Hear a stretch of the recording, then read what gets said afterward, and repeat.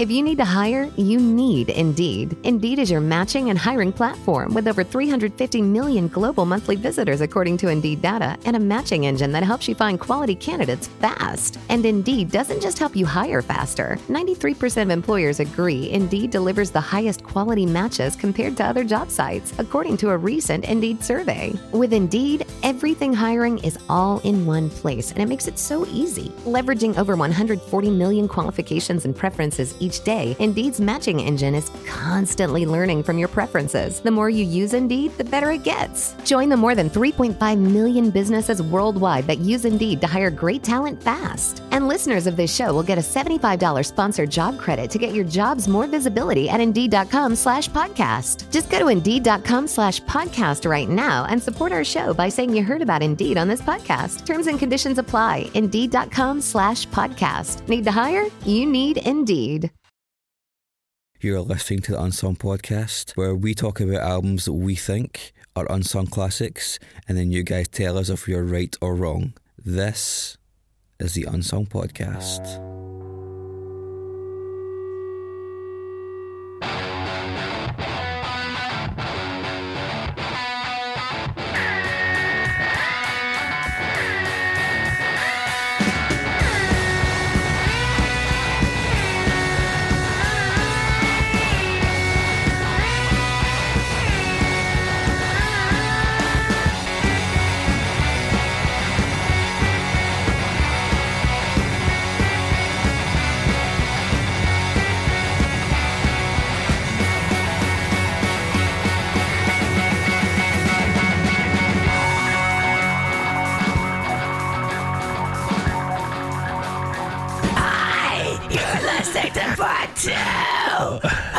Of the Black Metal Unsung Podcast. I am your host, Mark Fraser. And I'm joined by my two undead comrades. Comrades is a distinctly left-wing phrase there. Anti-fascist black metal, mate. Anti-fascist black metal, mate. Anti-fascist black metal. It's fucking 2019, innit? God, how did they do that for so fucking long? I have no idea. Satan. It is Satan. Channel Satan. The power of eternal Satan compels you. You've got a good voice when you go low. Yeah, He's you got do. quite a Black good metal voice. for a man. You've got a good rumble. Should be doing some Nick Cave. Oh, There you go. There you go, girls. loosening pants everywhere. So this is part 2 of the Black Metal Mixtape. Part 1. I'm just thinking I'm going to go home and listen to Mark speaking like that. I would love that. Sitting on the speaker. Whoa. Do some ASMR Go on, shit Mark. through a subwoofer. Go on, Mark. Tell me more about fucking pop punk. Last week we got Holier Than Thou on you to reinforce our left-wing liberal la-di-da credentials. Disclaimer episode. Yeah. we don't agree with any of this. We are purely in it for the aesthetic. Yeah, we were trying to I don't know, caveats all round, but we hope you got through last week. Hope it was informative and enjoyable.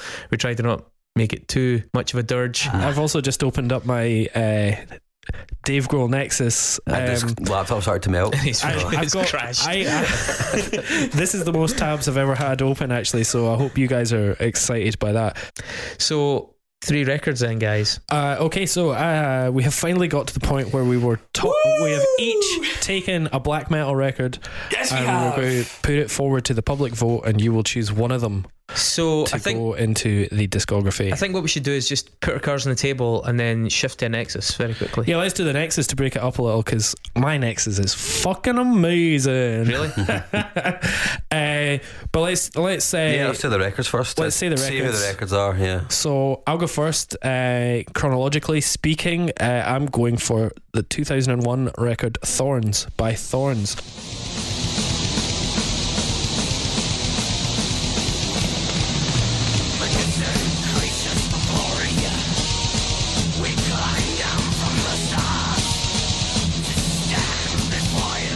So I'm going for a true black metal True cult, yeah. artist. He's one of the original members of the Inner Circle. He's a naughty boy. He's a naughty boy. He's a very naughty boy. He's legit, Christopher. He's legit. He is true but cult, he's man. also got an excuse, so that's truly ideal. He was dropped in his head. So yeah, that's my record that I'll be putting forward. Mark? Oh no, Chris. Right. Chronologically, of course. Right. So it took me a little bit of like try to choose, but after Don't try and justify the fact Just you're picking say that. it, just say So- what album. I was close to going for Menace Ruins, that Canadian band, but I've gone for Taka.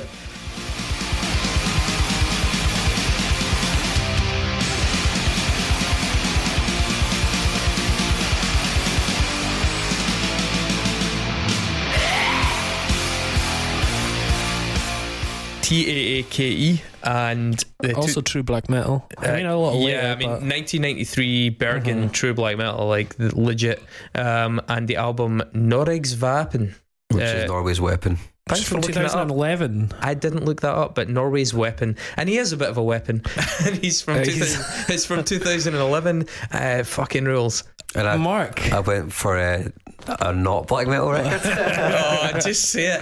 Went for Sunbather by Deafening. It had to be done. It had to be done. You know, there had to be a point where we're going to do But it. we had to come at it from the completely different perspective, from the American hipster, Oh my slagged God. off the And fuck man, perspective. I felt so I listened vindicated to- when Mark told us this. I was like, that's great, Mark. I listened love to it right after the Taka record, and it's not out of place, man.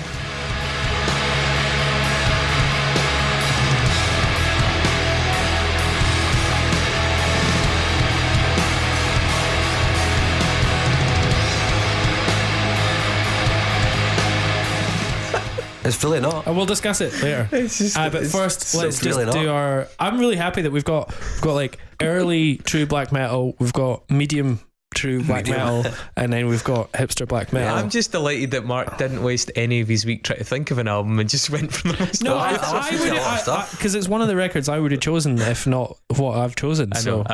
I was You're just. just I was trying to pleased. I listened to a lot of stuff, but you know, this is the one that got me into the kind of crusty stuff as well. But we'll talk about that. anyway, so the Nexus. Oh, I wish we had a black metal Nexus. Ah, Fritz, where are you when we need you? I know. But we'll a bit of light relief will do us no harm. So Fritz. It's the Unsung Podcast. Dave Grohl Nexus need to find a way to connect the show to that guy. From playing in Nirvana to hanging with Obama, he knows lots of folk, so stands to reason we'll find a link. It's the Unsung Podcast. Dave Grohl Nexus. Don't take too long.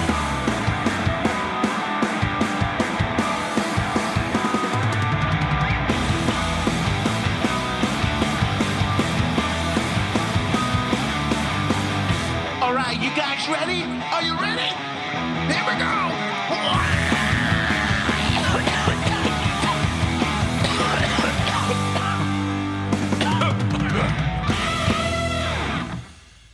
All right, David, you went first. So Shall I start? I think you should go first because you are clearly brimming with Are pride. you prepared? So Thorns 2001. It was produced by Mike Hartung, who's quite a well-known Scandinavian Big Mike. engineer producer. He's done a lot of work. He's done a lot of work with like He's just done a lot of work. stuff. One of the artists he worked with a long Tesco. time ago was a Mr. Dweezil Zappa, Oh, wow. son of Frank, one of the two touring tours of Frank Zappa Not music, Minion the It. legit one. You know that so- he's got a child called Minion. Yeah. Yep. Dweezil Zappa, of course, a talented musician though he is, will be remembered for appearing in Arnold Schwarzenegger's The Running Man. I knew you were going to say that. Oh, yeah. I didn't know this. Do you know who else in yeah, that he film? was Stevie. Don't touch that dial. And do you know he who else is also- in it? Mick Oh, Fleetwood. work! Fuck off! Well, obviously, that's going to be my next connection, isn't it? Is it? You're peeking all over the place, mate. You're getting too Fuck's excited. sake, I know. So, also in The Running Man was a Mr. Mick Fleetwood from Really? I've never heard Fleetwood that. Mac. What was the fuck was he in the running, man? He was the leader of the resistance. Yeah, he was like the old leader. He was called Huzzah! Mick. Oh wow, I Funnily can enough. totally picture him as well. So Mick Fleetwood. Why the fuck was that? Why? He's done quite Just a lot. 'cause it was the 80s, mate. Who directed that film? Was it John McTiernan? No, it wasn't. It was Wasn't Schumacher?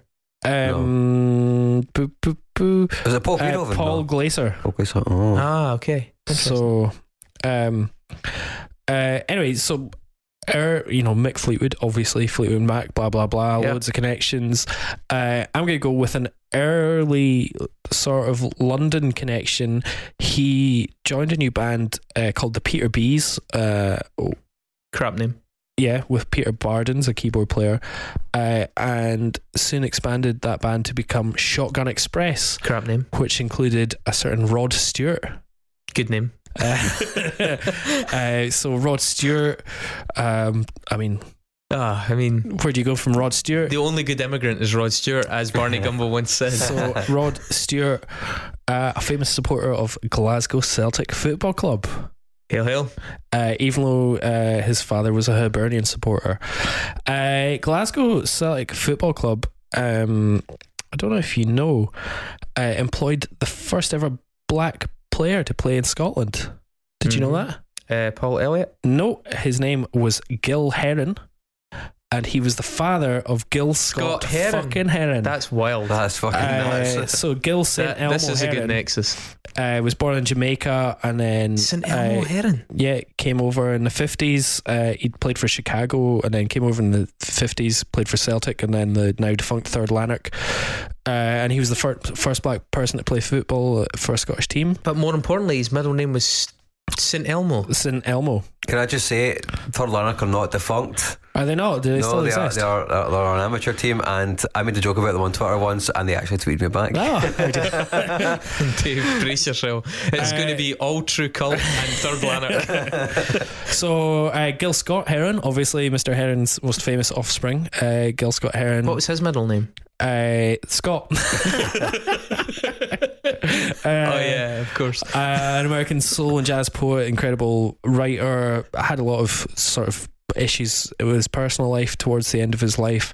My pal Alex, actually, it turned out that he went to see him in Aberdeen in 2010, saw him in fucking Moshulu or something like that. Fucking Or hell. maybe it was like 2005, I don't know, but it was like, fuck, I didn't realise somebody of my age or younger could have seen Gil Scott Heron. That's amazing.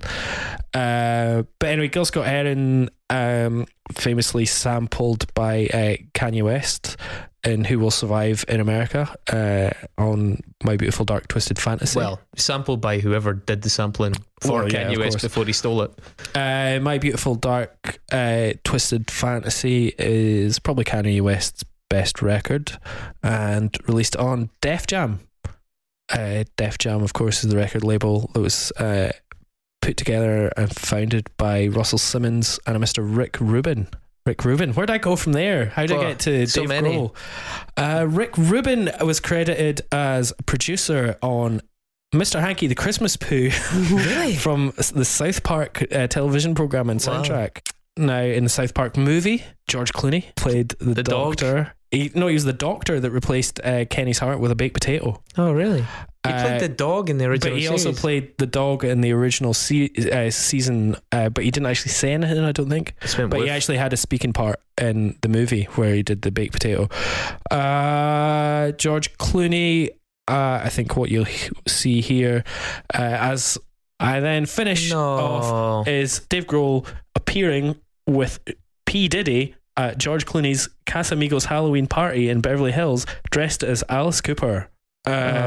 So That's disgusting. there you are. I finish on a Such Dave a Grohl fucking wank fest with George scenester, Clooney. LA Hollywood motherfucker. Like fucking Kurt Cobain hitting 20,000 hertz right now in his grave. But that was my pretty solid. That was a good one. The Nexus. Running Man thing was enough, and then you hit us with the Gil Scott Heron thing. That was amazing. And then Mr. Hanky and the Christmas Poo. Yeah, well. All right, Christopher. Okay. Mine turned out pretty good as well. Taka, or the guy Taka, is host, features a musician called Attila Ksihar. Yep. Attila Xiar, who was the vocalist in Mayhem. On Die Mysterious Dos Satanas. And Mayhem featured Hellhammer on the old drums. And murder. And pro-murder. Endorsing the murder of gay men. Hellhammer played on the album Inception by an American band called Eyes of Noctum.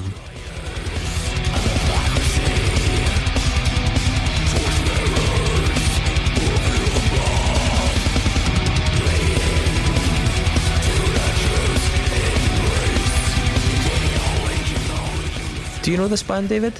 No, not really. Eyes of Noctum features a Mr. Weston Cage, son of Nicholas. Oh. Hello. Wow. Here we go. Hello there. So Weston Cage, son of Nicholas Cage, aka Nicholas Kim Coppola. Nicholas Kim Coppola is the nephew of a Mr. Francis Ford Coppola.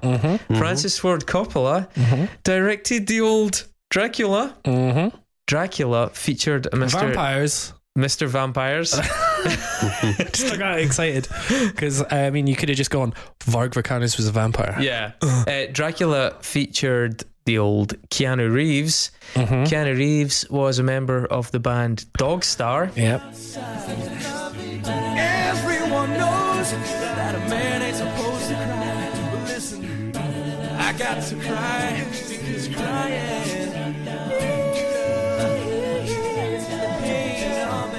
Pretty solid. The band Dogstar toured supporting David Bowie in 1994. Gosh. Wow. David Bowie played his first ever US show in 1972 in Cleveland, Ohio. Also in Ohio was the birthplace of Mr. Dave Grohl, the town of Warren, Ohio, in which there is a street called Dave Grohl Alley. Goodness. I give you the floor, Mark. Well, there you are. Well done. Mine's is not as interesting as you guys. We got this back to front. But so all of Death Heaven's records have been engineered, produced by a guy called Jack Shirley. He also produced a record by a band called Broadway Calls. Broadway Calls? Yeah, Broadway Calls. These are Bloodway Calls. And Broadway Calls are a punk band on Side One Dummy Records. Their second album, Good Views, Bad News, was recorded at the Blasting Room Studios in Colorado by Jason Livermore and, of course, Mr. Bill Stevenson, the man who played drums for Black Flag throughout the entirety of the 80s. Black Flag's released records on SST Records, owned by Greg Ginn, the guitarist of Black Flag. And Soundgarden released some records on SST Records. At least one record on SST Records. Yeah, and that's how you get to Dave Grohl. Oh, that's it. Good work. Fuck it. Do the rest yourself, guys. You can. Well, I mean, if you want me to go down the most obvious route, it would be that Dave Grohl recently played at the Chris Cornell tribute show, like weeks ago.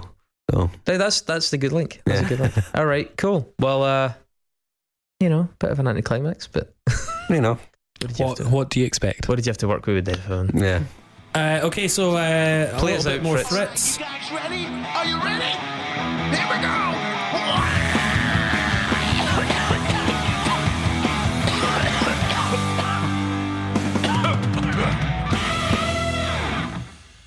Okay, so Are we doing it in chronological order again? just do it in the same order. So Thorns is the project of Mr. Snorre Ruch.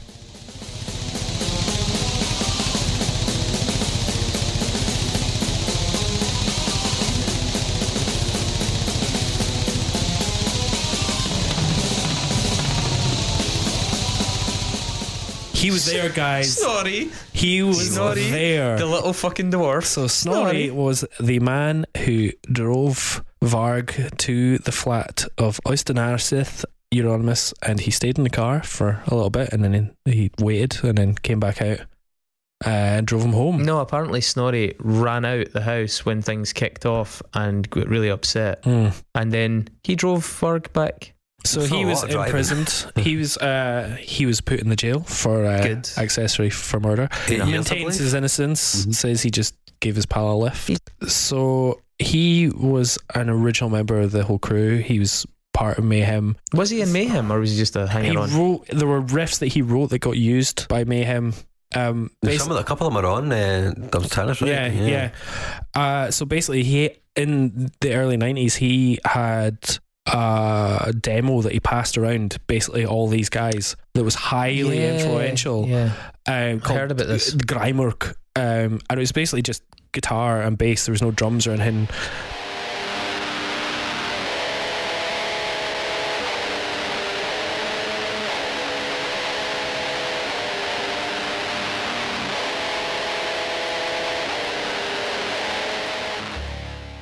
But you listen to it now and you can hear bands that have like taken little parts of it, and then you can hear, you know, his progression as well. And I think he was just extremely influential in terms of sound and aesthetic for the whole black metal scene. He, even on that first record, which is just home recorded, no drums, there's like synthy sort of effects layers on there that are way more progressive than anything else that was happening at the time. Gives it a sort of really eerie sort of sound, and then riffs that would then come to sort of define the whole it's interesting genre. How much they informed each other. There was, like, you know, I really detest that scene at that time, but oh my goodness, it's really interesting how much cross-pollination there was between all the different people. Like people like you write lyrics for us. Oh, here's a riff. Yeah, you can have that riff. There's a lot of collaboration between the people within that scene. He then had trve, which is a slightly more polished EP demo, which had drums and stuff under on it. What name was that under though? So this was all under Thorns. Never to become. The moon rose and was crimson in color, like some coming form. Did he calls himself Blackthorn in Thorns, right? Yeah, or he did originally. But I mean, it's always sort of been his project. I think originally your man Faust was the drummer, and you know, for a year in 1991. But then I think they were all just members of each other's bands, basically. I'm pretty sure Faust has written the lyrics to some of their songs post the early murder stuff. Yeah. No, I think not on this record. Thorns have only got one record, which is the one I'm going to talk about. But you can hear on trve that there's sort of clean guitars in there as well, but the use of dynamics is totally fucking evil, basically. And you can hear that he's the same writer that 10 years later would come back with a fully produced record. And anyway, he went to jail, came out, and he'd sort of been the one that never produced a record. And then in 2001 he came back and he worked with the black metal sheep of the family. Yes, we worked with Satire from Satyricon, and he worked with Hellhammer, and this album came out in 2001. Is it Hellhammer that plays drums in this? Yeah. So it came out the same year as a few big black metal albums. We talked about Dimmu Borgir, Puritanical, Euphoric Misanthropia. It came out as same time as Codex Necro by Anath Nathrak. Came out as same time as Prometheus by Emperor, which was given 5Ks, and Kerrang! Album of the Week. It was Terrorizer Album of the Month. Pitchfork gave it this sort of post thing. But Thorns in 2001, it came second in the Terrorizer Albums of the Year poll. That was ahead of Lateralis, of Opeth, Neurosis, and only just behind Jane Doe. But it's sort of forgotten about. It's just this weird standalone record. It's the only thing he's ever released apart from a split he did with Emperor a couple of years earlier. Isn't it kind of sad, man, that these people had so much fucking talent and they were such dickheads? Yeah, absolutely. Yeah. And that's what's another interesting and weird part of the whole thing. As good as that album is, and like from what I've listened to, it's not a lot, not enough, but there must be so many people that, as I said, like guys even like Kurt, who are like, I mean, he would probably really fucking like that, but it's you have to take it with a massive off the table, because for some people, and I totally understand it, they're like, I'm not willing to make that distinction between the artist and the art. It's I mean, I heard this album and I had no idea about any of the background of any of the musicians. I read the review in Terrorizer and I was like, that sounds fucking great, I'll get it. And I don't think there's a right answer. I'm starting to appreciate that different people, some people can, some people can't make that distinction. But think how much bigger this guy's audience would be if he wasn't such a fucking awful person. Yeah, exactly. And therefore he was judged on his merits. But he's a dickhead. And so many of these people, as we said about Varg, he's so fucking talented. What a waste. So I just find this album is really fucking interesting because it sounds like a guy that's been away from the scene for 10 years in fucking jail, obviously. But well, it turns out the scene was probably in jail with him. So. Yeah, it's a really interesting album. It doesn't sound dated at all. It's really well produced. It's progressive. It's, as we mentioned, it's sort of like got industrial influences. It's quite sci-fi sounding as well. Quite sci-fi sounding, yeah. There's quite a lot of sort of futuristic influences on it. A bit dystopian feeling. Yeah, absolutely. Dystopian's a great word. Kind of like it's like if Vangelis did a black metal record. Yeah. Like it's sort of like a Blade Runner goes black metal. The production's pretty key in it as well. It was absolutely. It's really high crisp, spec, sharp, clinical. Yeah, so it's like the opposite of that Dark Throne Mayhem early like sort of fuzz sound. Well, that's it's the thing. Like, if so pure. We spoke about him not doing anything for 10 years and then finally bringing this record out. If he hadn't gone to jail, if he'd brought it out earlier, it might well have sounded a little shit. Yeah, it would have done. Yeah, it might have. Been tied up with a lot of genre tropes or whatever. Given what he was trying to do, the technology to execute it maybe wasn't at his disposal that decade earlier, Because those synth sounds, I don't want to keep going on about that, but the synth sounds on this record don't sound like any other sounds any other black metal band uses at all on their records. Yeah, absolutely. I think like on at the end of Underneath the Universe 2, it's got like really Stanley Kubrick type vibes to it.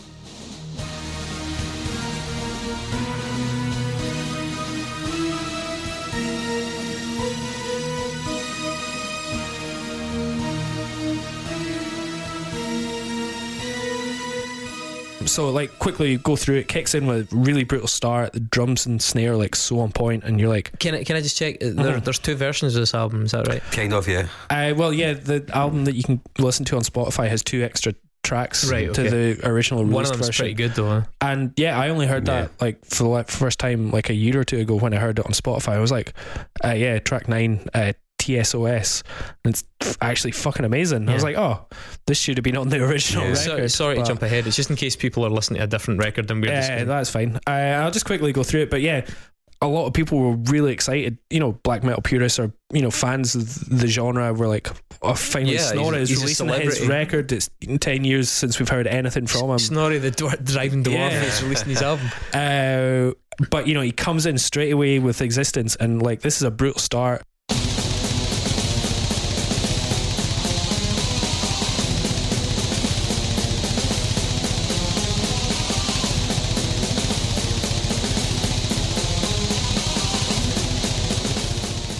This is a heavy band. They've got that sort of thin tremolo black metal stuff, but then it stops, and then it's actually a quote from The Matrix. Yeah, it comes in. There's 2 quotes of The Matrix in this song. It goes, Jesus, what a mind job. Yeah.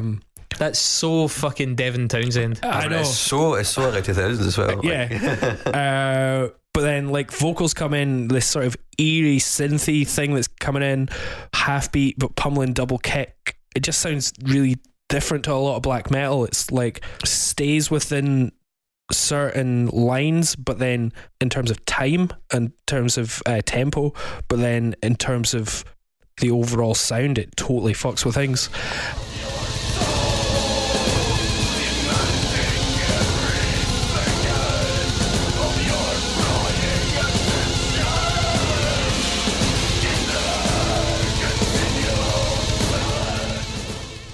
It's got huge sort of triumphant riffs.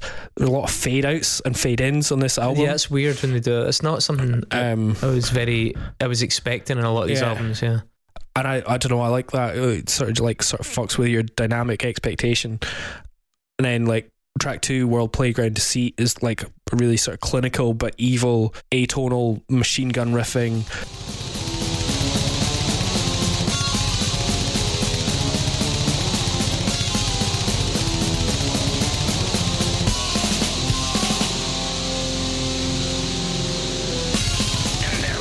And then something that a lot of black metal doesn't do, but he breaks down in a proper chug riff. Yeah. And you know how I fucking love a chug, Christopher. Fucking hell, man.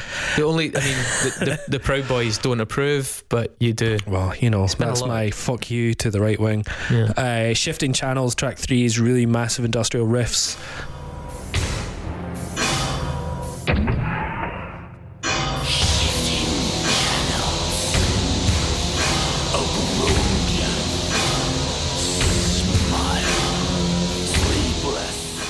sound of robotics. It's got like some sort of sci-fi samples in there. That's when you really sort of get that dystopian vibe. Can I ask objectively, and excuse me for breaking your flow, but how good a drummer do you think Hillhammer is?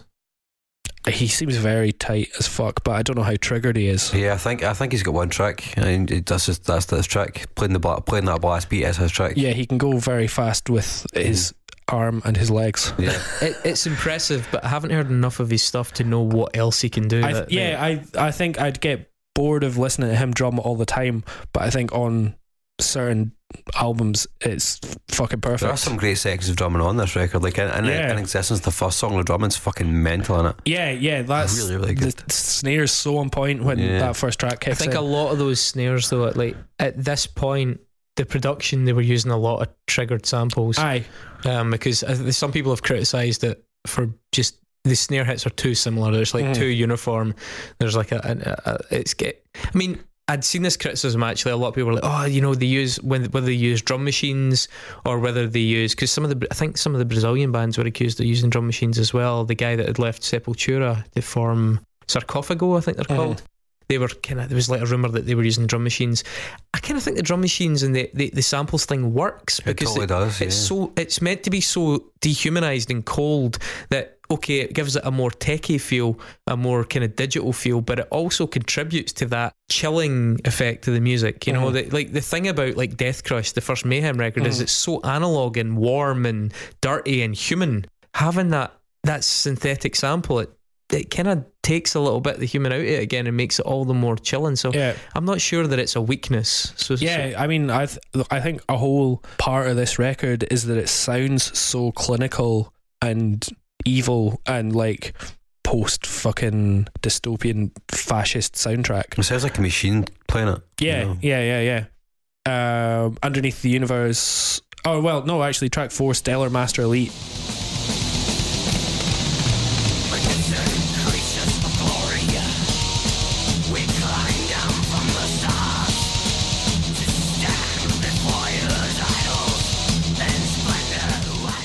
That Stellar Master Elite sounds like a fascistic space force. Yeah, the space themes. It's like whenever anybody says, like black space metal or whatever, like it's usually only the themes that are different. There's very rarely any kind of like tangible. So this one fades in. It's got an absolute fucking beast of a riff. It's like a sort of battle call, and then the end has this anxious riff, but it's still really sort of heavy. It's kind of the most straight up song on the record, I think. Yeah.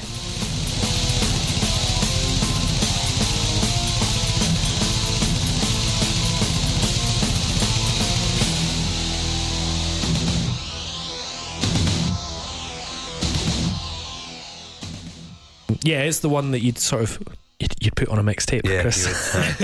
For that special girl. Yeah.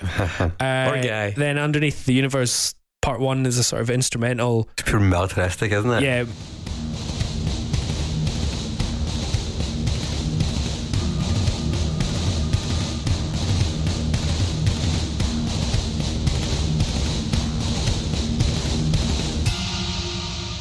Really militaristic chug again. Dun, dun, dun, dun, dun, dun. It sounds like Darth Vader.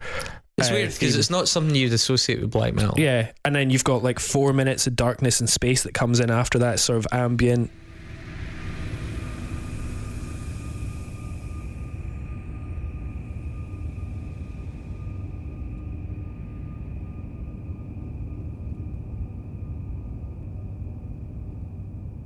See, I really like that about black metal. I think it's a real strength of the genre in that they do go into they embrace the power of minimalism with their ambient passages. I think I know a lot of it came from the kind of ghostly haunting Scandinavian setting, the nature thing, and this sounds more like it's a bit more futuristic, but they do understand the dynamic power of slowing somebody down, redefining their kind of parameters of what's going to be loud and then hitting them again, and they seem to capture that a lot better than some of the techier bands. For example, bands like Meshuggah, as much as I like Meshuggah, they don't always include enough pacing in that way, and I think the black metal guys seem to have clicked onto that pretty early. Track 6, Slow Grinder again.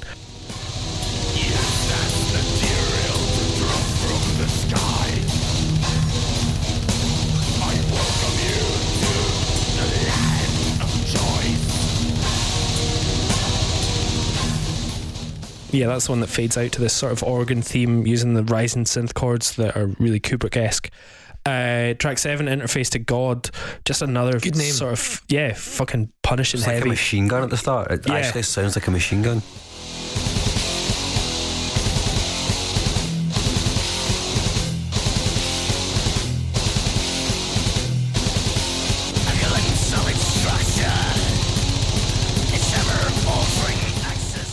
Really sort of jumpy riffs that are really sort of aggressive and theatrical as well. It's like dun, da, da, da, da, da, da, da, da, da. It's like quite orchestral. Yeah.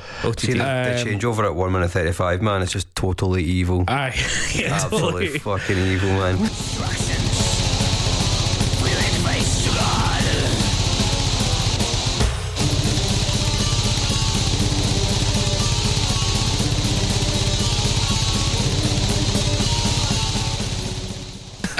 And then Vortex finishes, so that would be the final track on the proper original release, and it's just like a sort of halftime death procession.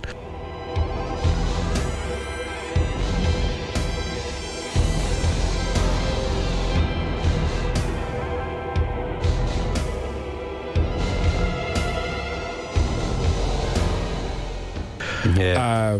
I mean, does it stray too much from black metal? I mean, I know it's got the pedigree of black metal, but sonically, It depends how much I guess it would depend how much the listener likes the synth in their black metal. That seems like the logical extension of taking that desolate vibe that a lot of Scandinavian black metal was trying to go with, but then make it more futuristic. Yeah. So it really depends how much you like sticking to the original themes and the original, bass, drums, guitar lineup of it. It seems like nobody's going to have the balls in that scene to question the legitimacy of it with guys like Hellhammer and Snorri involved in it. But musically, if it was somebody that was nothing... I don't know, like, you can definitely see the ties. It has Satire from Satyricon doing a lot of the vocals on this record, and you can hear Satyricon after this are very influenced by this record. Like, you can really see the ties to it. It's definitely, I think it is black metal. I think it's just, Aesthetically as well, like visually, it's very, very not black metal. It's futuristic, isn't it? Yeah. They don't have like weird wonky fonts. That's They've the got thing. a very futuristic font. It's got very interesting, like microscopic, beautiful, colourful image on the album cover.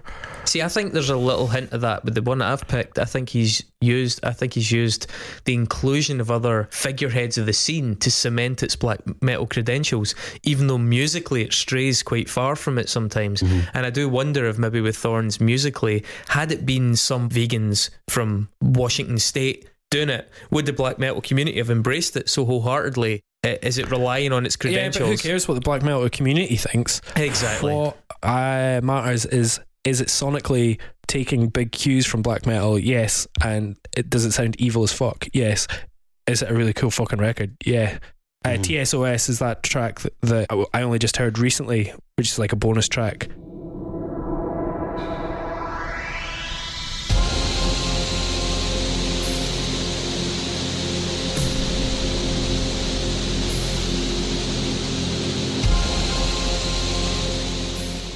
And it's fucking amazing. It's really atmospheric, sort of drony. Yeah, it's an ambient song. Ambient song, amazing, but yeah. it's really fucking cool. It's got like a chugging guitar part that comes in over the ambient soundscape, and it just sounds really fucking grim, really horrible and enclosing. And it's nice when you get a bonus thing that actually feels like it even adds to it. It adds to it, yeah, rather than just some. Yeah, and it's like it was part of the sessions that worked. Yeah. And then it finishes on Existence, which is the same name as the first track, and it's sort of like it's like a reverse almost of it. Yeah, reverse of it, samples or like visits familiar themes from either the first track and stuff like that. But like overall, it's a really well-rounded, straight to the point, clinical but entertaining record. I think when you have that amount of time, that amount of being steeped in a scene, the thing you produce is going to have to be special. Yeah. You know, this guy was about for fucking ages and was in amongst it, was writing riffs for these people. He had something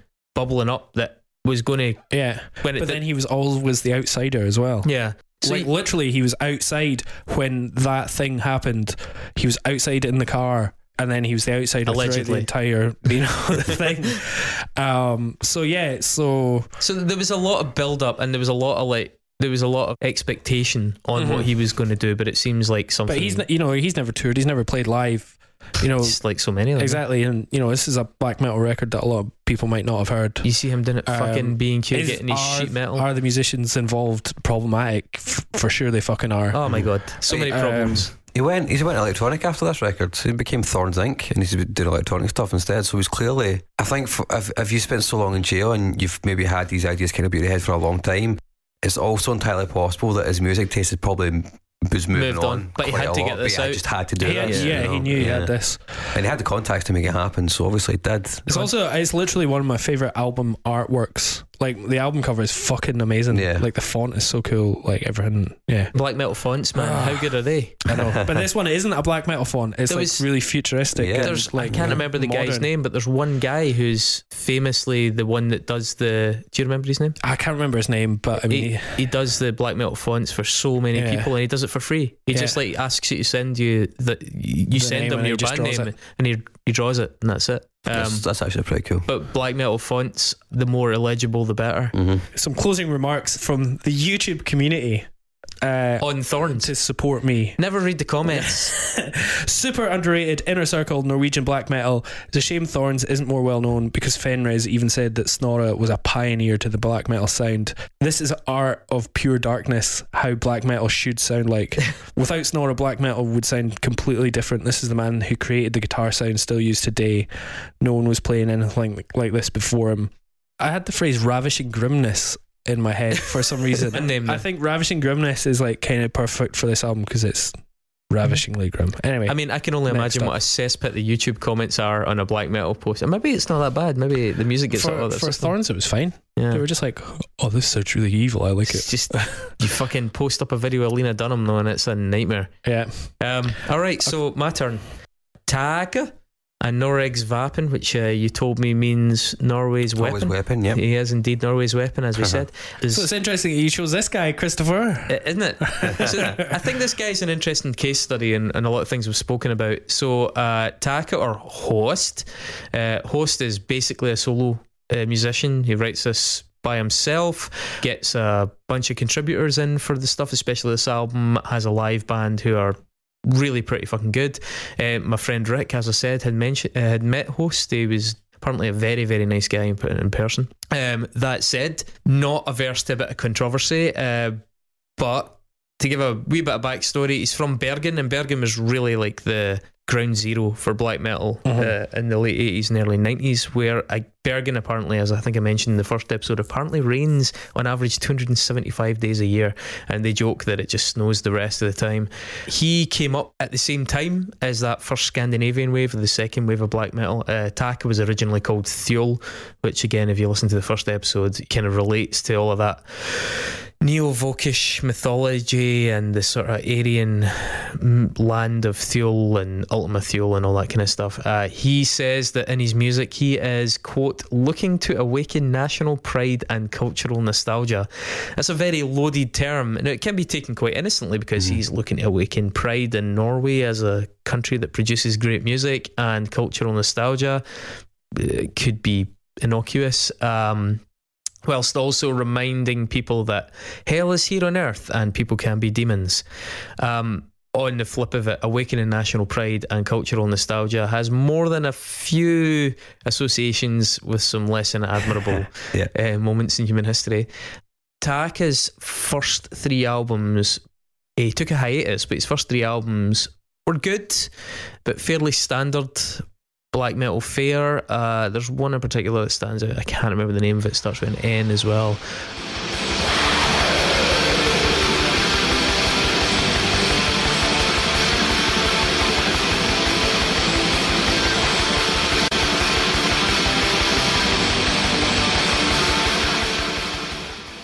Post hiatus, a fourth album that came out, which was a self-titled album, is a bit better, I think.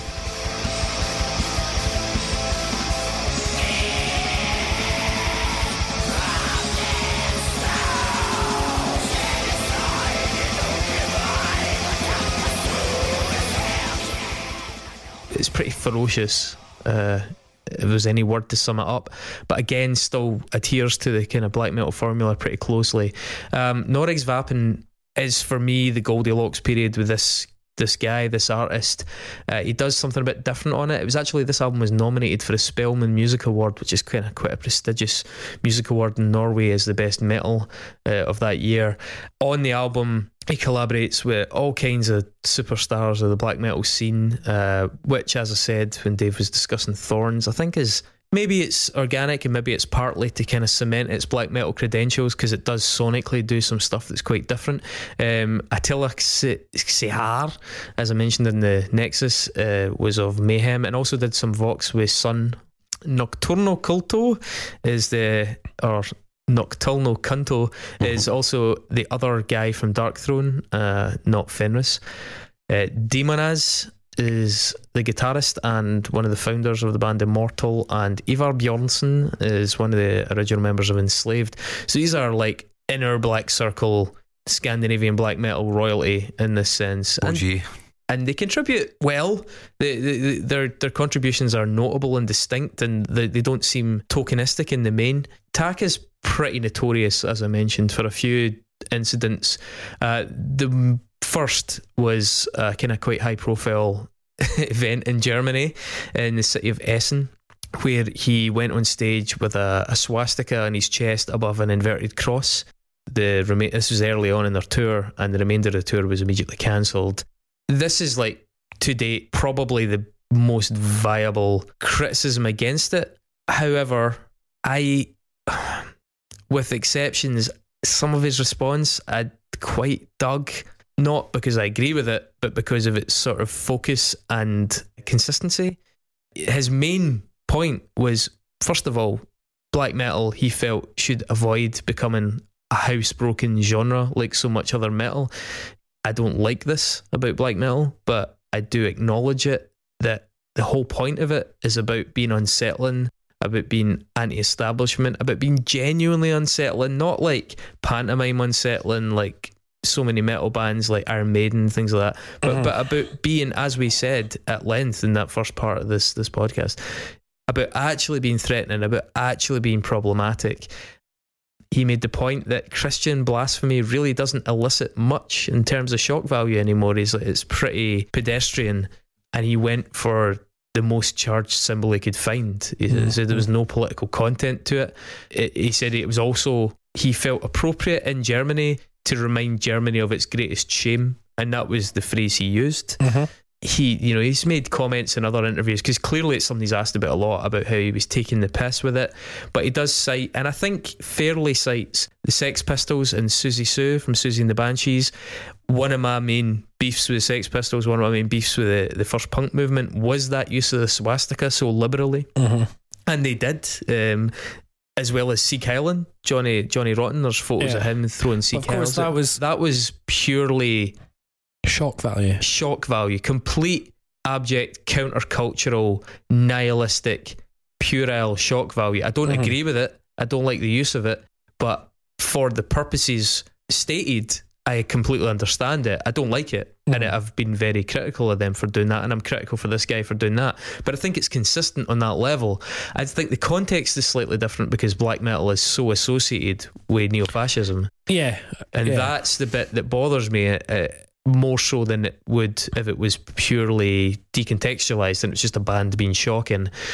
He follows that up by saying our concept was built on provocation. He said, I do realise that the act was unforgivable, but on the other hand, I feel that black metal bands should allow themselves to use any negative symbolism for maximum discomfort. As I said, he doesn't want them to become housebroken.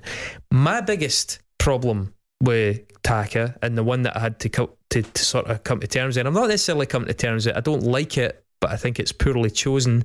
He said that the owner of the club, that he understood everybody's criticisms except for the owner of the club that cancelled the Essen show, who he referred to as an Untermensch.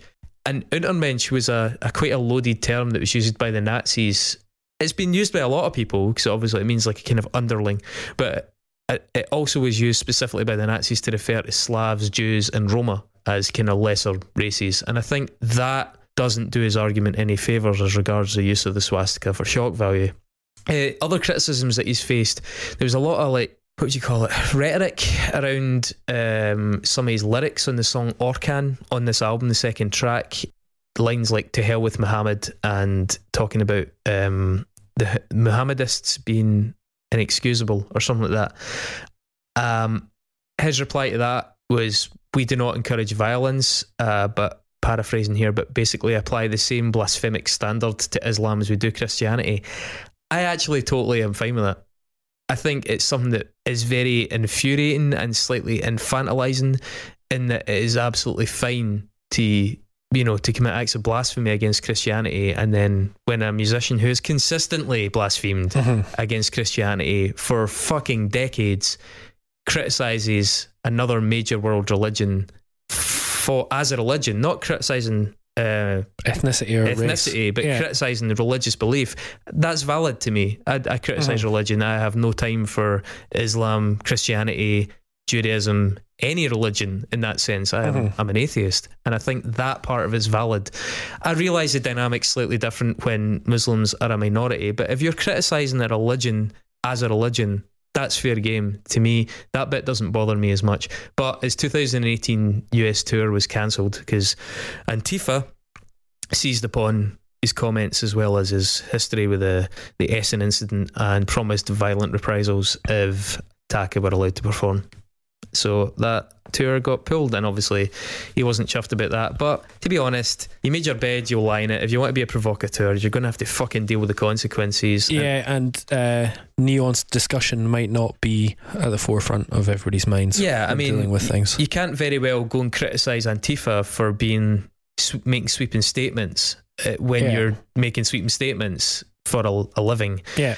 That said, it's a fucking really good album, and trying to balance out and qualify those considerations, which I'm not completely at ease with, but I'm comfortable enough saying how good I think the record is on the balance. I'm going to completely fudge the titles here, but the first track in it, I've got them in English. Frava de sted til vandes med, from Ford to Sorrow's Smith, whatever that means.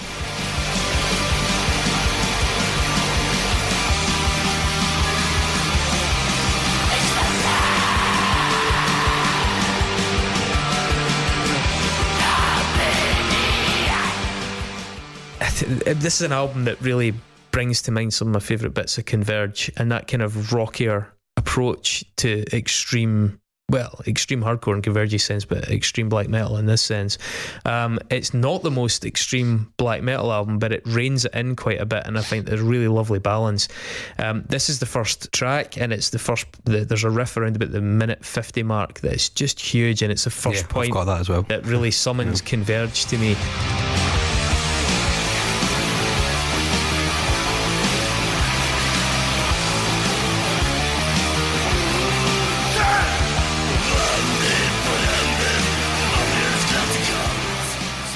It kicks off, the track starts with blast beats and straightens out into hardcore fairly early. It's actually got a 3/3 signature.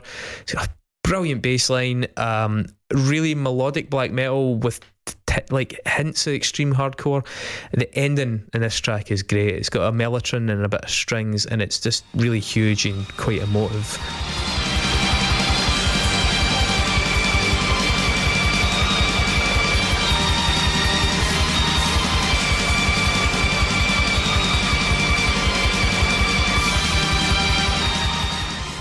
The second track, Orkan, which translates as hurricane, is a bit more traditionally black metal at the start.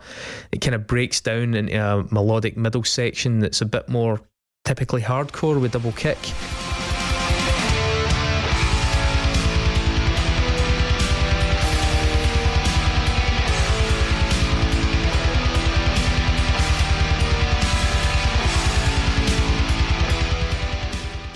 This is the track that caused the controversy, as I say, with the anti-Islamic lyrics, but there were an equal, if not greater, amount of anti-Christian lyrics in it.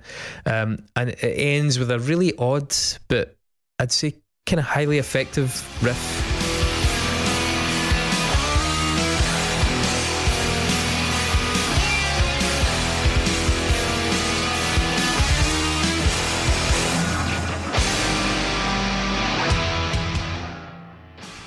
I can't really describe it, but it's definitely not something I expected to get in the black metal genre. I think that's something this album does really well, is bringing... It's quite crusty, that riff. Yeah, it is. It incorporates a lot of quite crusty and extreme hardcore influences, I think. Yeah, I think track 3, Norrbundet. Norrbundet is a fucking monster of a song. And it's really sort of crusty. It's got that punky feel to it. It's kind of what I want Satyricon to sound like, or kvlt if they went blast beatier. It's weird. Look, when I was talking about this to Luigi, my flatmate, my black metal flatmate, he said, this reminds me a little bit of Satyricon, but again, I agree with you. Satyricon don't go far enough in that direction for me.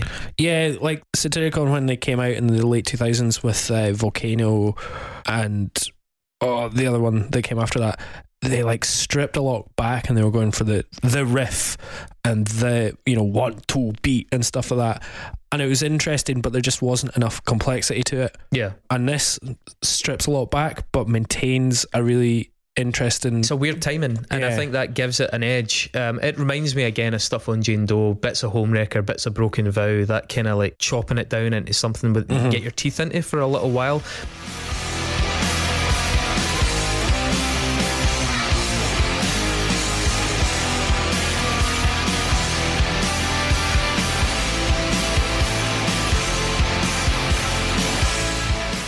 Before it spreads back out into a more typically black metal chord structure, it goes between those more complex chords and then these tighter kind of drop detune things. This was like a promo single, and it's a pretty cool video as well. Some really huge riffery kind of later on in it as well, and there's a bit of a gallop that comes in after the halfway point.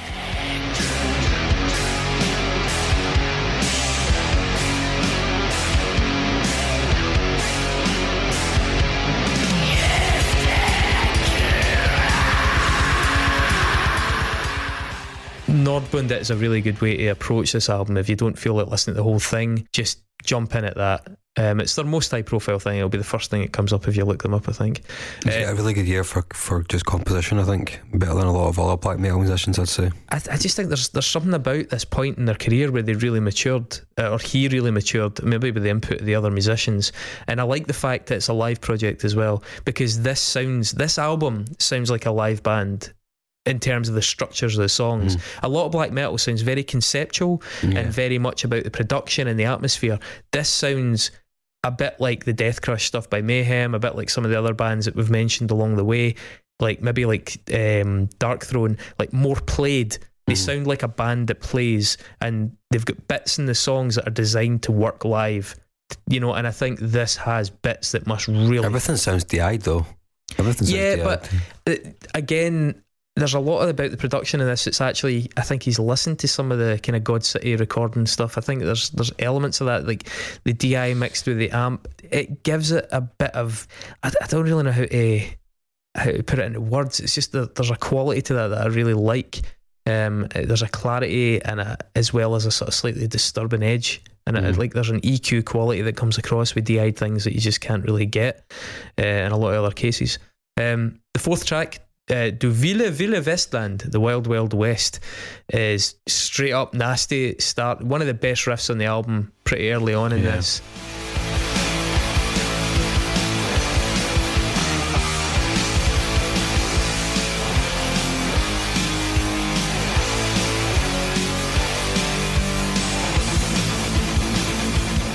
I think they really made a great decision with the guitar and bass tones in this track. There's almost a noise rock bass guitar tone in this. Black metal is not famous for its bass coming through. Sometimes you don't even have it. This track, the bass guitar is tremendous. They have different guest guitarists in this for like what they call solo 1 and solo 2. The first solo is almost like stonerish in its bluesiness. It's quite an odd inclusion, but it works well in the context.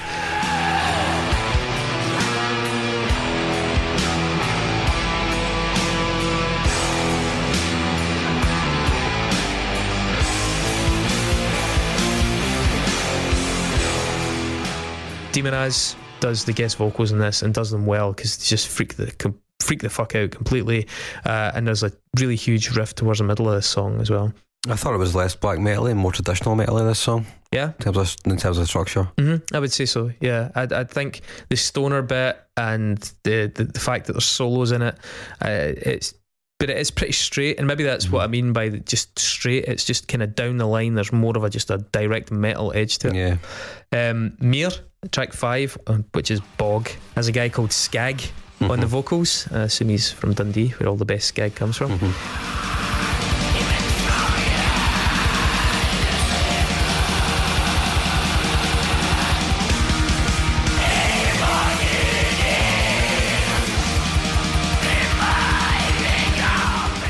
This is really old school and furious. I felt it's got a really, really agonised feel to it. Skag, whatever he's doing, the vocals are disgusting in this song, like really, really unpleasant. I thought it was quite power metal-y musically, especially when it gets to the banjo part. I mean, yeah, you've ruined my big reveal. It's got a fucking hillbilly banjo bit in it, and I'd like literally thought, you know that thing when you're listening to something but you're in a cafe or something and you're like, oh, there's music on in this room that I'm hearing that's interfering with what I'm listening to. And I took my headphones off and the banjo disappeared. I was like, well, that's on this record. Couldn't believe that they'd put a banjo on this album. Yeah.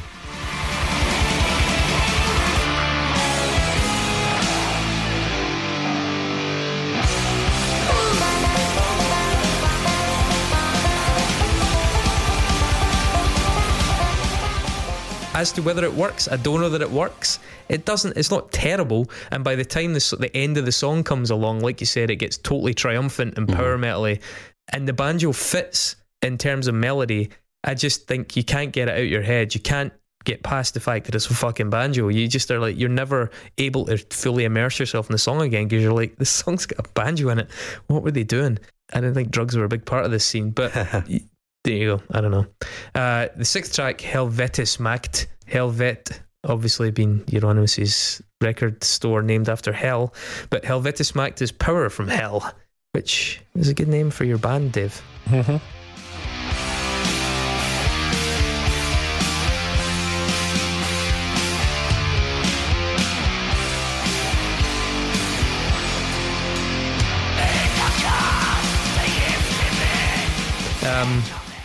Has some really big balls early on. There's a kind of quite stonery riff. About 3 minute mark, it develops some kind of electronics in it and gets a kind of, it's got an old school black metal heart later on in the song, but with this electronica kind of woven through.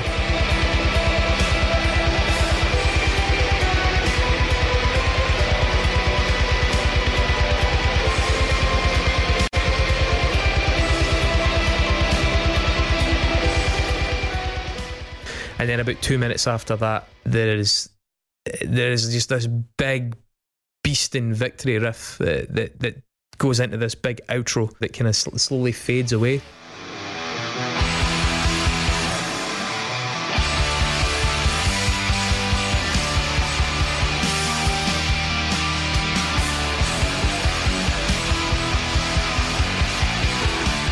That riff is class. I was humming that riff to myself multiple times after listening to this record. It's good separation of parts on the song again. He's really good at that. He's really good at separating each song into sections which stand on their own. It's very lean. It's only a 7-track album. You know, the 7th track, De vil alltid klaga och gita. They will always complain and moan, I believe is how that translates.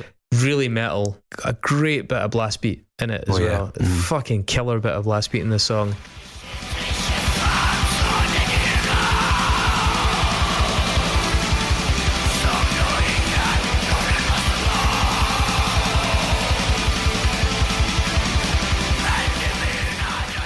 And then this massive sad outro where production wise, I mean, this is a self-produced album.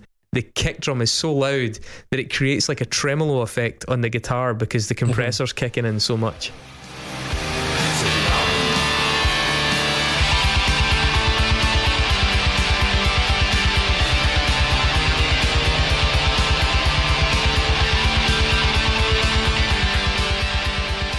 It's cool. I assume he meant it because it's effective, albeit unconventional. I think it's a great record. I do have caveats given his reputation.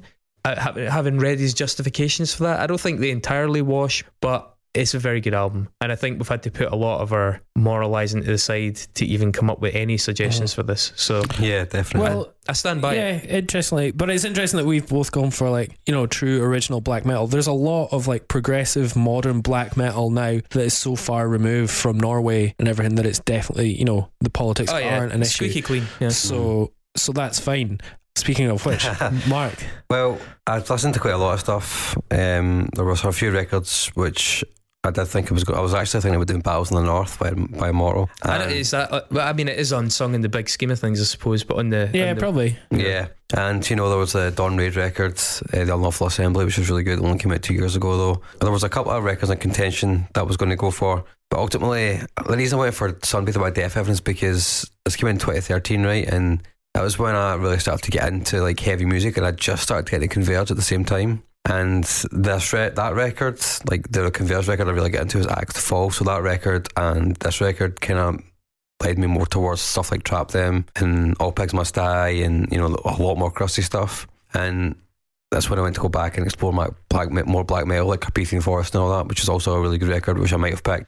I thought that that record was less black metal than this, if that makes sense. The Carpathian Forest one kind of rocks. Yeah, I mean, it's really good. It's a fucking great record. Yeah, but I think tonally the Carpathian Forest one's much closer to black metal. Yeah, instrumentally, in terms of playing style, this one's closer. But this is way too positive.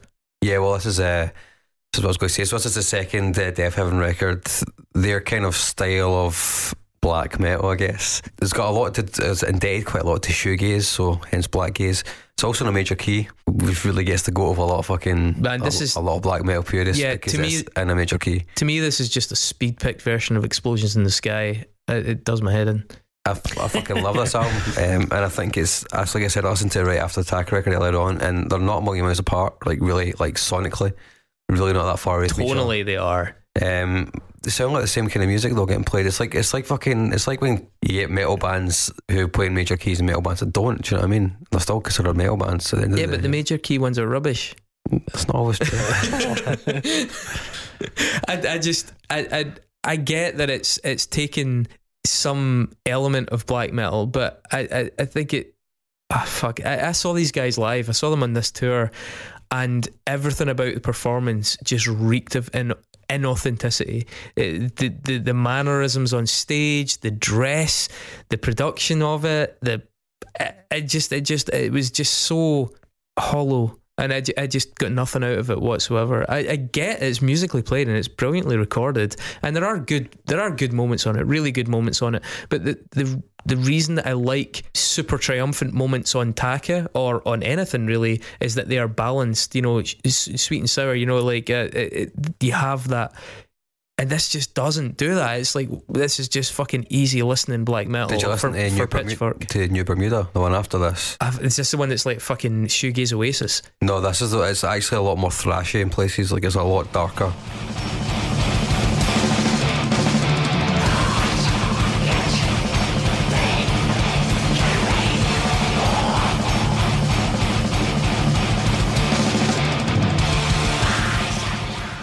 The most recent stuff I've heard by these guys. Yeah, that's Ordinary Human.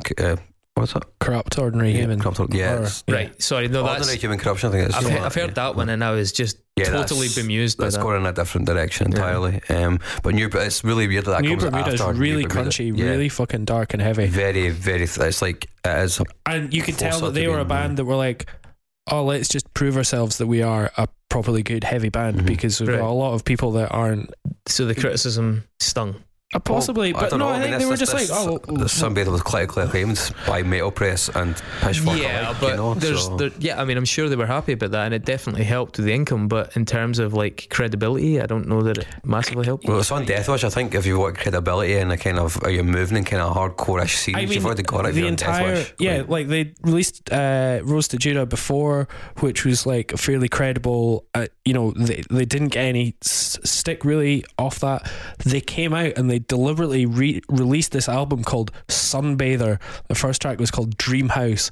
The album is pink. The album looks like one of your jumpers. Exactly. It's so anti-black metal in all ways. I like that part of it though. But so they're not going to be stung by criticism about not being black metal, because the entire point of the record was like a big fuck you to true cult black metal. Yeah, no, I get that. I just think, that's all good on paper, but then in terms of actual writing, it actually fell short because it lacked the diversity of mood. It lacked any depth. Completely disagree with you. I think I admire their flying in the face of convention with the cover. I love the cover of Sunbather. It's really, it makes you want to listen to it when you see it. You're like, that's fucking great. I get that. I love the mystique around this really heavy band calling their songs these deceptively mild things. What would have been even more subversive then is to write something that had a greater array of mood. I think it's got a vast array of mood. It's not all euphoric, it's not all happy. But even when it's not euphoric, it's just unremarkable. It's not. And I saw them live on this tour as well, and I thought they were fucking amazing. So anyway, before we get into the record, a bit of background on the band. It's ostensibly just Josh Clark and Kerry McCall, who are the two guys who kind of wrote the first record and this record. They actually bonded over a love of bands like Burzum and Inner Mortal. So like they came at this music, or they came at Death Heaven from like true black metal stock. And that was the whole point of the project with Rose to Judah at the start. And the split EP you brought them up before, Dave, Boston Age. So they've kind of got that they've always had that kind of feel, but then obviously there is a total subversion with this record. And I wasn't really expecting to hear what I heard when I first heard it. I was expecting to hear a proper black metal record, because that's what I'd read in some press, and it totally was not. I was like, this is definitely not black metal. This is definitely like shoegazy black metal, which is what I loved about it the most. As you said, Dave, it starts off with Dream House.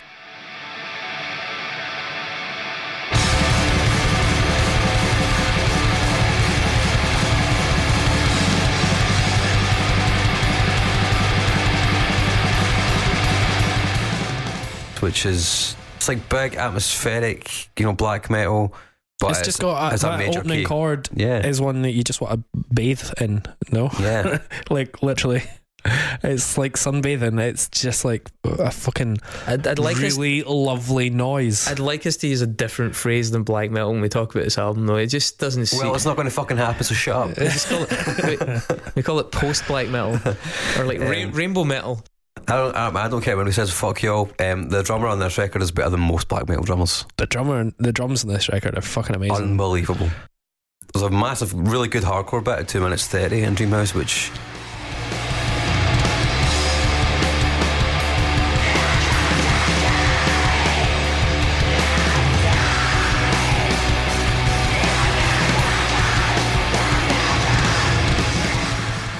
Yeah. Like that sort of breakdown. That's like when you realise, this band are doing something interesting.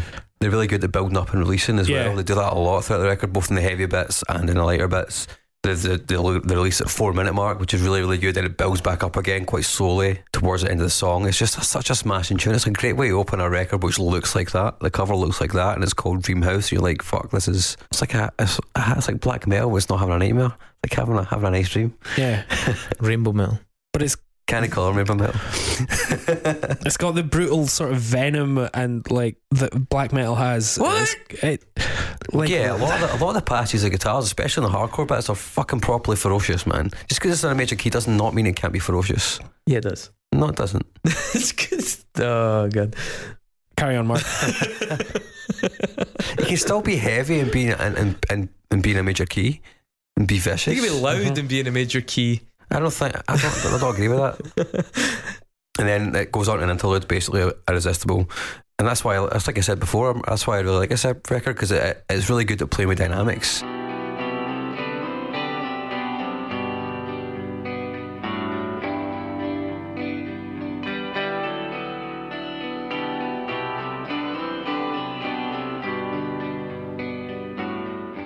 It's really good at bringing in that, the big triumphant moments, and then just letting things go and still keeping the melodies really interesting, like guitar wise. There's not a lot of vocals on this record, you know what I mean, which I find quite fascinating, given the vocalist is one of the key members of the band. There's not a lot of vocals on this album at all, and Irresistible kind of feels you're being enveloped by it almost, you know what I mean? Yeah. And then obviously it gives way to Sunbather, which is just got an immense opening riff.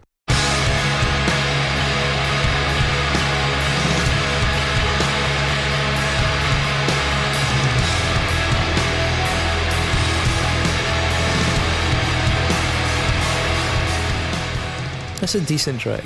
It's a really good song. Again, it's another song that sort of builds up and it starts to break down again, like 1 minute 40.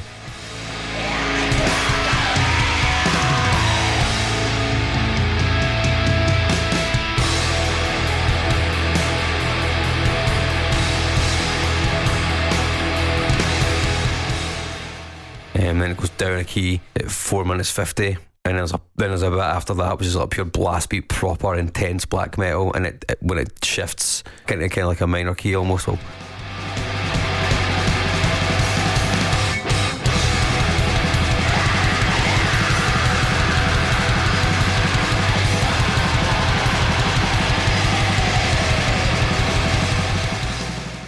it's not really a minor key, but it goes down, kind of moves out of major anyway. It's kind of a bit more diminished, I guess. And then you've got that mellow part afterwards, which is kind of slowly repeating, and then just the end is like a giant shoegazy wash of guitars, and this song takes you on a journey.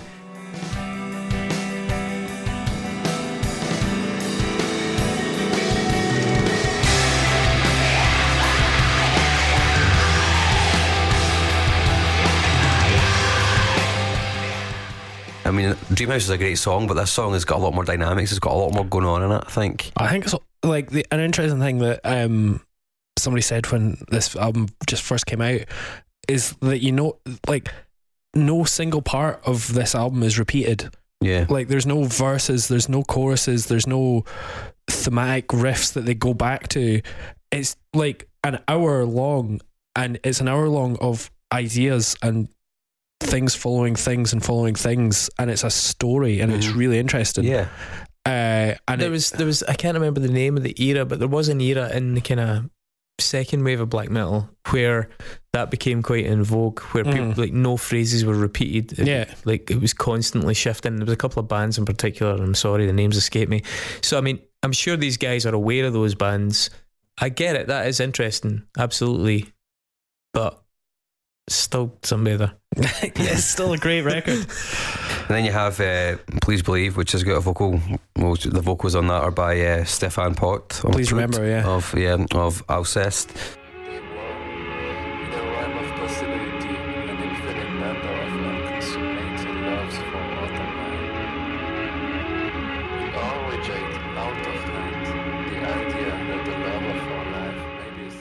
I was reading a passage from Kundera's The Unbearable Likeness of Being. That totally fits this Alcest, fucking a album. band. You described as, what was it? Atlantic black metal. Oh no, I did. I saw them in Oran Moore, and like I remember hearing them on MySpace back in the day, and found some of their atmospheric black metal really interesting. It started off like that, yeah. And then I went to see them about 6 or 7 years ago, and it was so polished, and it was not heavy at all. Their first EPs are great black metal records. Rotten. It was really bad. It was so boring. Was that, and like, it was full of heavy metal guys, like full of black metal fans, and I was like, why do any of you like this? Was that before or after this album? The first, it was before. It was maybe like 2011. Yeah, the first EP I think was 2011, and it's a really good atmospheric black metal record.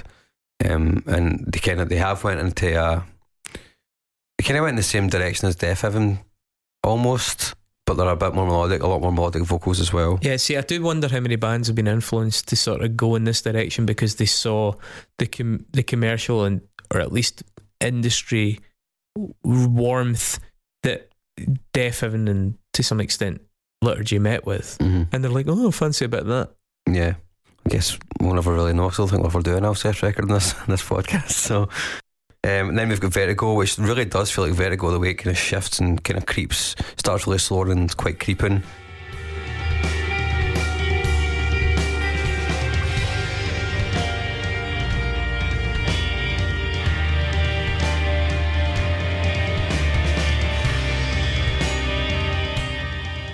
Lovely Ebo guitar sound in the background, which I loved. And then it's a pretty melancholy, it's probably the most melancholy track on the record, even though Sunbather's got that shift in about 4 minutes where it kind of goes down a little bit. This is actually like quite sad, this song.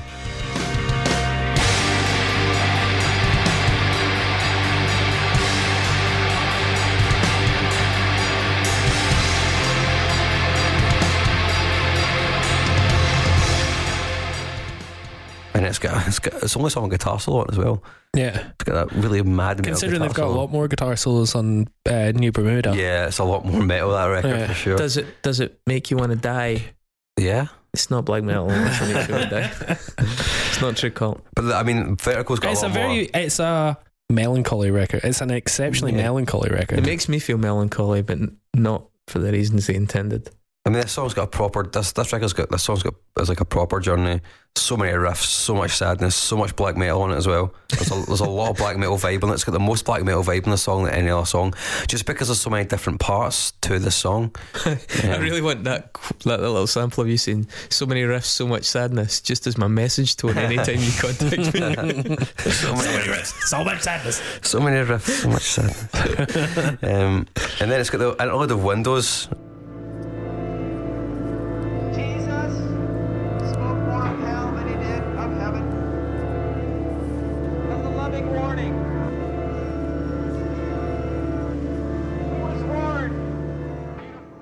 Which is always freaks me out, man. It's got the really creepy guitar part. Mm-hmm. So that sample is actually Kenny McCoy like doing a drug deal because I had an opioid addiction at the time. Like that is actually like real. So edgy. It's fucking weird, man. Why would you even put that on there? How long is this album anyway? 1 hour exactly. Woofed. It fucking feels like it too.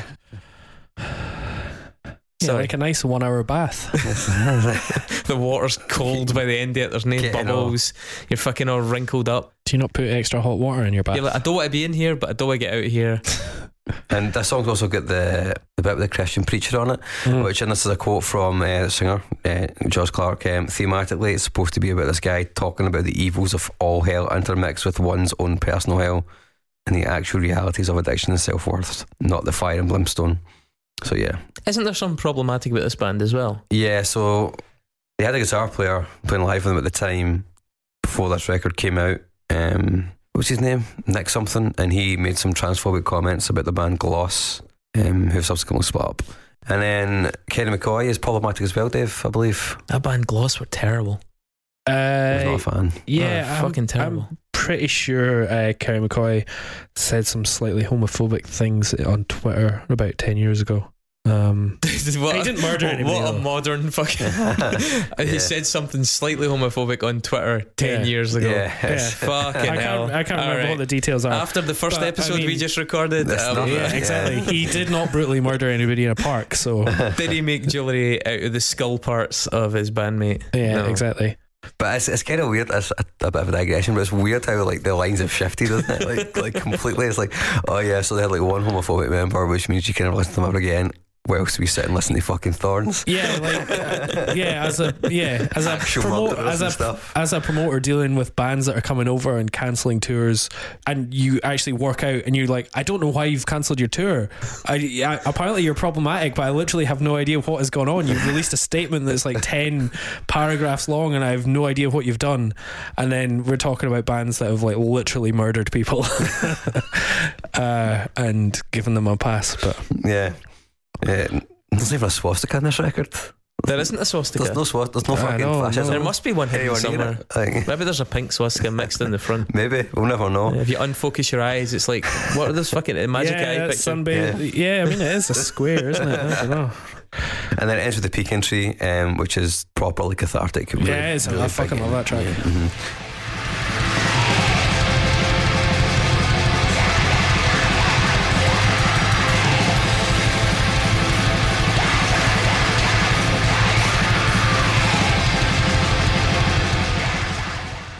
The vocals don't come in really again until the 8-minute mark, which is madness. The song is just like, it is like a bath. It's got a proper post-rock feel. It's just so lovely and lifting. It's a really good way to end the record. It feels like getting a load off, which actually chimes quite well with the whole, I guess, the theme of Windows about the whole hell thing. Overcome your demons, I guess, is the end. I love the fact that Chris has spent 4 fucking hours talking about how black metal can't be extracted from its original source or whatever, but like this, how can we be meta in criticizing it?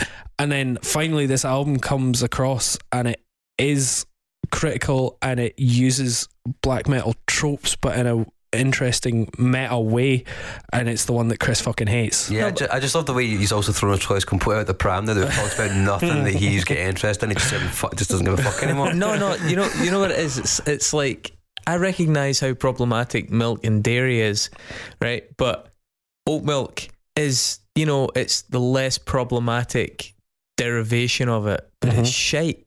And fuck off. Oat milk is better than milk. And I think an oat milk flat white is better than flat white. It alleviates my conscience somewhat. And there speaks a true Death Heaven fan there. A pro oat milk flat white. Exactly. I did just say that. But that's just you finding an excuse to not give up dairy because you're fucking lazy. Oat milk's actually really good. Anyway, I won't get on a pro-veganism chat because that's very un-black metal of me. Oh my god, most un-black metal. I just want to say, I fucking love Sunbather. For some reason, this album thematically and aesthetically reminds me of White Pony. I think they're like two partner albums in that they're very. That does not sit well in this side of the room. Yeah, I can tell. So that's why I'm saying this is to me like the album. Aye, we fucking know, right? Just go. Basically, what we need to do is just it's go. a record that I go back to a lot. So fucking good. Whatever the Explosions in the Sky album was after the Earth is a Cold Dead Place, whatever it is. Whatever it's the so one much better than that. It takes so much more from so many more places than Explosions in the Sky do. I mean, I think really interesting. Really, I think it's okay. I think it's better than Liturgy, but I think it's really overstated how good. Okay, let's be honest. Mark is going to win the vote because people are not going to listen this far. People are going to be like, "Oh, like Sunbather," and they're going to vote for it. So it doesn't matter what we and I are voting for. I'm happy with Sunbather being in the discography. It's great, and it's the least problematic of them all. If I'm going to vote for Thorns, I think it's a better album than your album. And in terms of your album, Mark, was Metacritic #1 record for 2013. Not underrated. In no way is it unsung. Thorns is legit black metal, somehow also underrated and underseen. Obviously problematic. Blah blah blah. But it's really fucking good black metal record. Chris, yours is good. Solid 4 out of 5 black metal record. It's nothing special. Oh fucking ram it. Mine is fucking Spellman winner or nominee, whatever. Cool. Well, great. Black Sunbather's won it. It's the whole thing is a farce. Nah, I don't think so. I don't think so. I think if people have gotten this far, which remains to be seen, frankly, at this point, given how fucking long both these episodes have been, but I would urge you to listen to all 3 of these records because I enjoyed both of them. I enjoyed mine obviously as well, but I enjoyed both your records. I enjoyed listening to them. I'll go back and listen to them again. Yeah. If I was going to be voting, I would have a really hard time voting between the 3 of them. Yeah, I think it's 3 interesting records. Yeah, that's just me. I think got a lot of fucking work into this episode, and it was a huge subject, so I don't mind it being a wee bit up here. We did our best. We did it, guys. We fucking did it. Yeah. And I do feel physically and mentally exhausted though. We've actually been recording for 4.5 hours. So thanks, guys. Go and vote on our Facebook page. Can we have next week off? Yeah. Next week we're going to do something very different. We are going to do Atrocity Exhibition by Danny Brown. Mark and I are both very excited about that. Well, Chris is very confused by that. No, but as long as it gets the kind of non-white contingent back on side, because we've done our damnedest to alienate everybody except straight white males. Yeah. Yep. But it's been interesting. Thanks for your patience, folks. Cheers, please do listen to some of the stuff we said, even if you despise it on an ethical basis. Yeah, because Sunbather is definitely morally acceptable, but you should never reward mediocrity. There's nothing medium about it. You're right. Anyway, I could go. Cheers, home guys, and have a nice bath.